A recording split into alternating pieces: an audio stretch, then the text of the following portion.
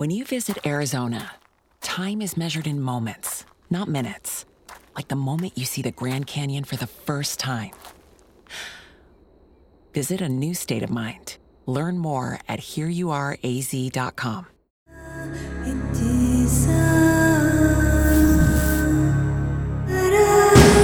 This is True Crime Psychology and Personality, where we discuss the pathology behind some of the most horrific crimes and those who committed them from a scientifically informed perspective. I'm Dr. Todd Grande. I have a PhD in counselor education and supervision, and I'm a licensed professional counselor of mental health. Dr. Todd Grande, that's my YouTube channel. Today's question is, can I analyze the case of Sarma Melangalis and Anthony Strangus? This case was the topic of a Netflix documentary titled Bad Vegan, Fame, Fraud, Fugitives. Sarma Melangalis was born in Latvia on September 10, 1972. She grew up in Newton, Massachusetts. Her father was a physicist at MIT, and her mother was a chef. In 1994, Sarma graduated from the University of Pennsylvania with a bachelor's degree in economics. She moved to New York City and worked for investment firms. But in 1998, she decided to change careers. She wanted to become a chef. In 1999, she graduated from the French Culinary Institute. Sarma was romantically involved with a chef named Matthew Kenny. The couple opened a restaurant in 2001, but it closed 2 years later. Sarma then worked as a consultant for an investor. In 2004, Sarma, Matthew, and the investor opened a restaurant called Pure Food and Wine in New York City. It served raw food. They opened a retail store not long after this called One Lucky Duck Juice and Takeaway. This place sold food prepared and packaged from the restaurant, along with other items like supplements, clothing, and books. By 2009, the relationship between Sarma and Matthew had failed.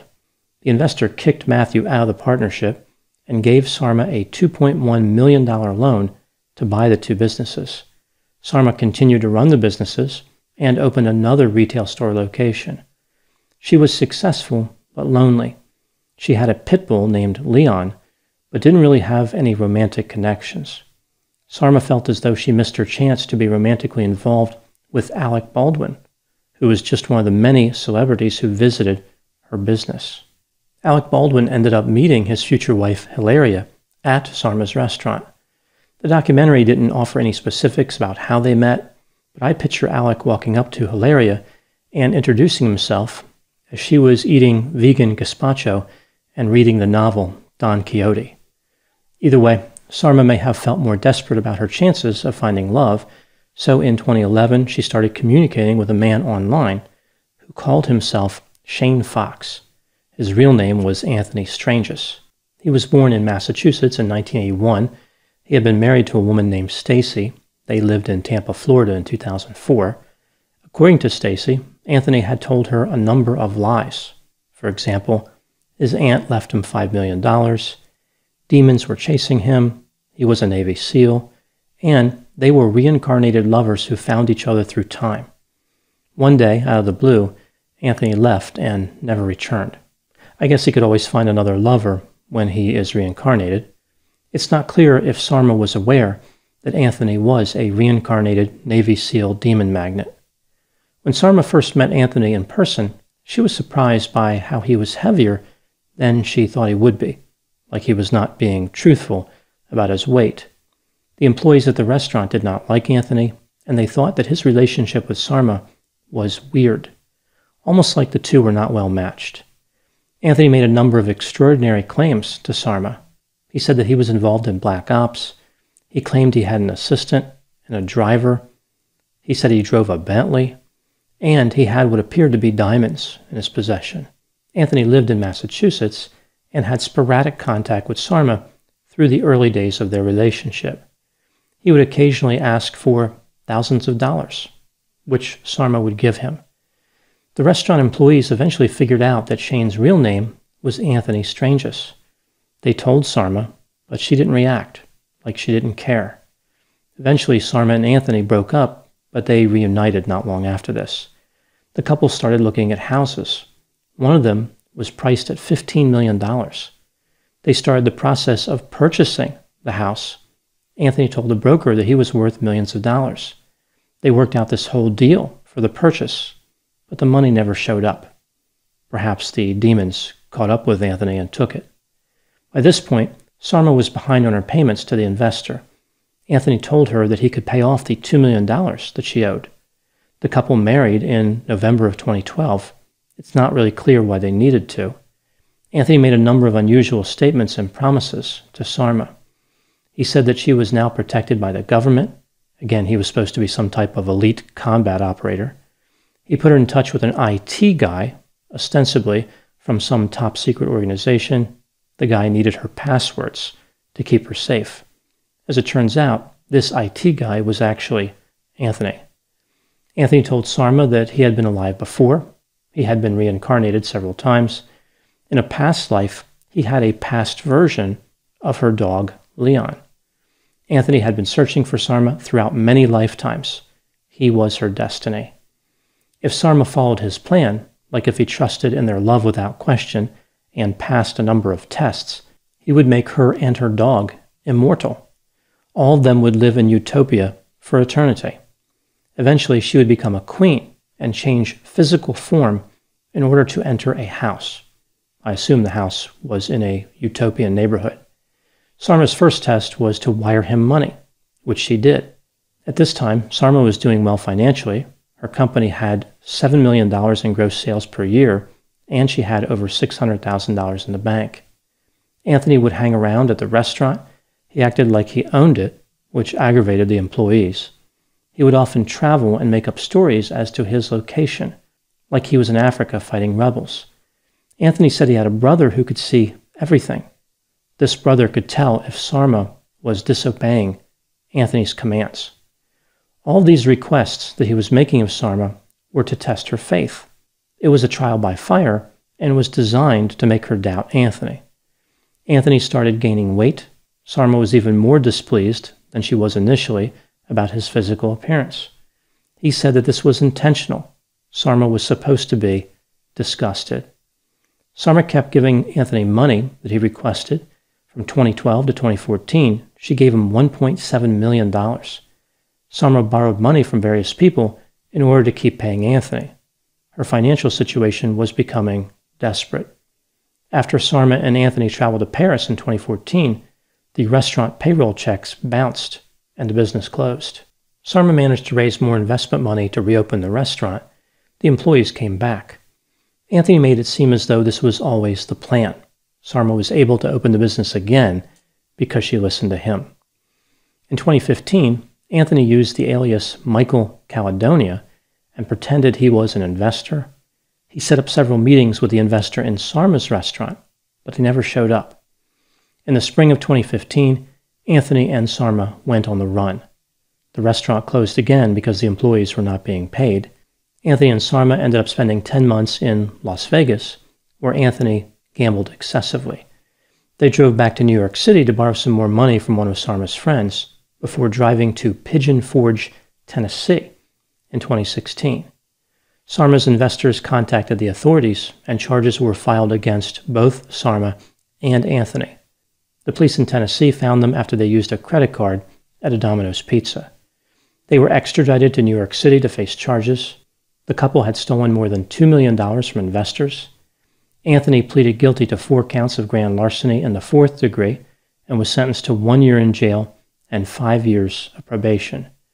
Sarma pleaded guilty to 2nd-degree grand larceny, criminal tax fraud, and 1st-degree scheme to defraud. She was sentenced to 4 months in jail and 5 years of probation. Sarma filed for divorce in May of 2018. I guess she put her shape-shifting utopian queen plans on hold. Ohio is a land of mystery, from missing shipwrecks and lost treasure beneath her surface to strange phenomenon slicing through her skies. From myths that have evolved around historic events and people to the unsolved murders and disappearances that keep her communities wondering what happened. Find Ohio Mysteries on your favorite podcast app, and let's explore the inexplicable. OhioMysteries.com.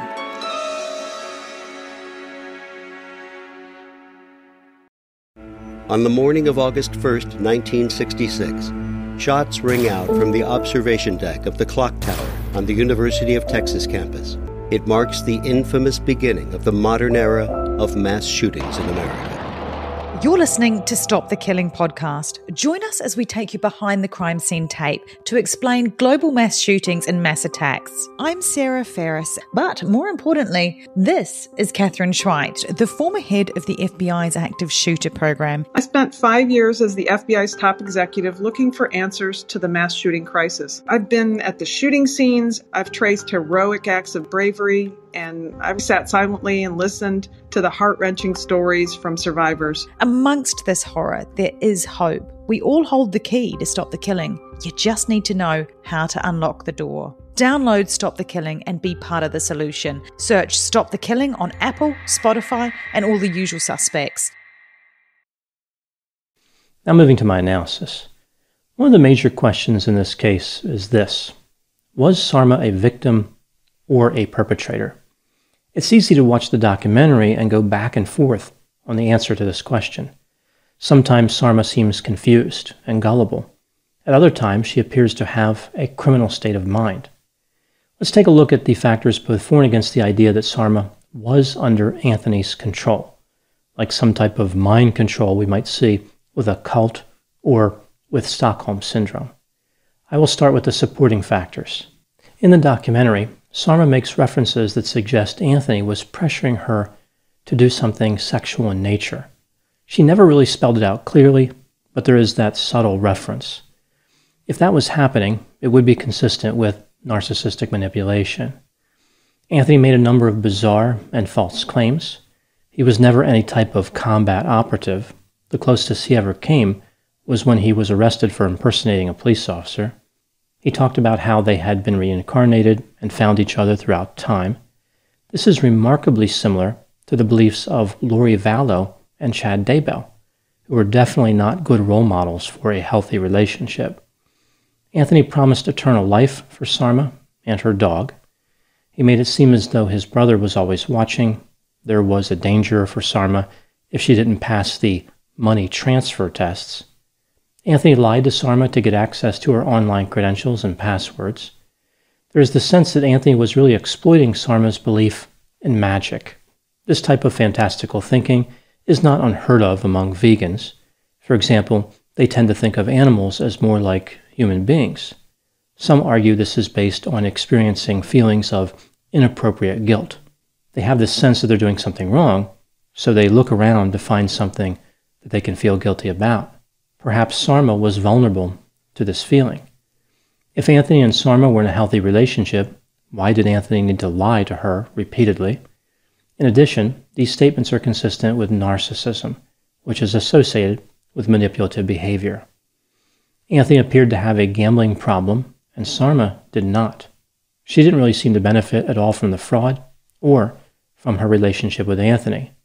He was simply using Sarma to get money for gambling. This makes Sarma seem less like a conspirator and more like a victim. Sarma was successful before she met Anthony. She wanted to be free from her investor, but she really didn't need to be. It was a preference.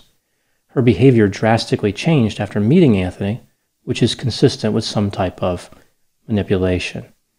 Now moving to the factors that contradict the mind control theory. Anthony never kidnapped Sarma. There was no use of physical force. She had the opportunity and ability to leave anytime she wanted. Anthony's defense attorneys denied he ever used manipulation.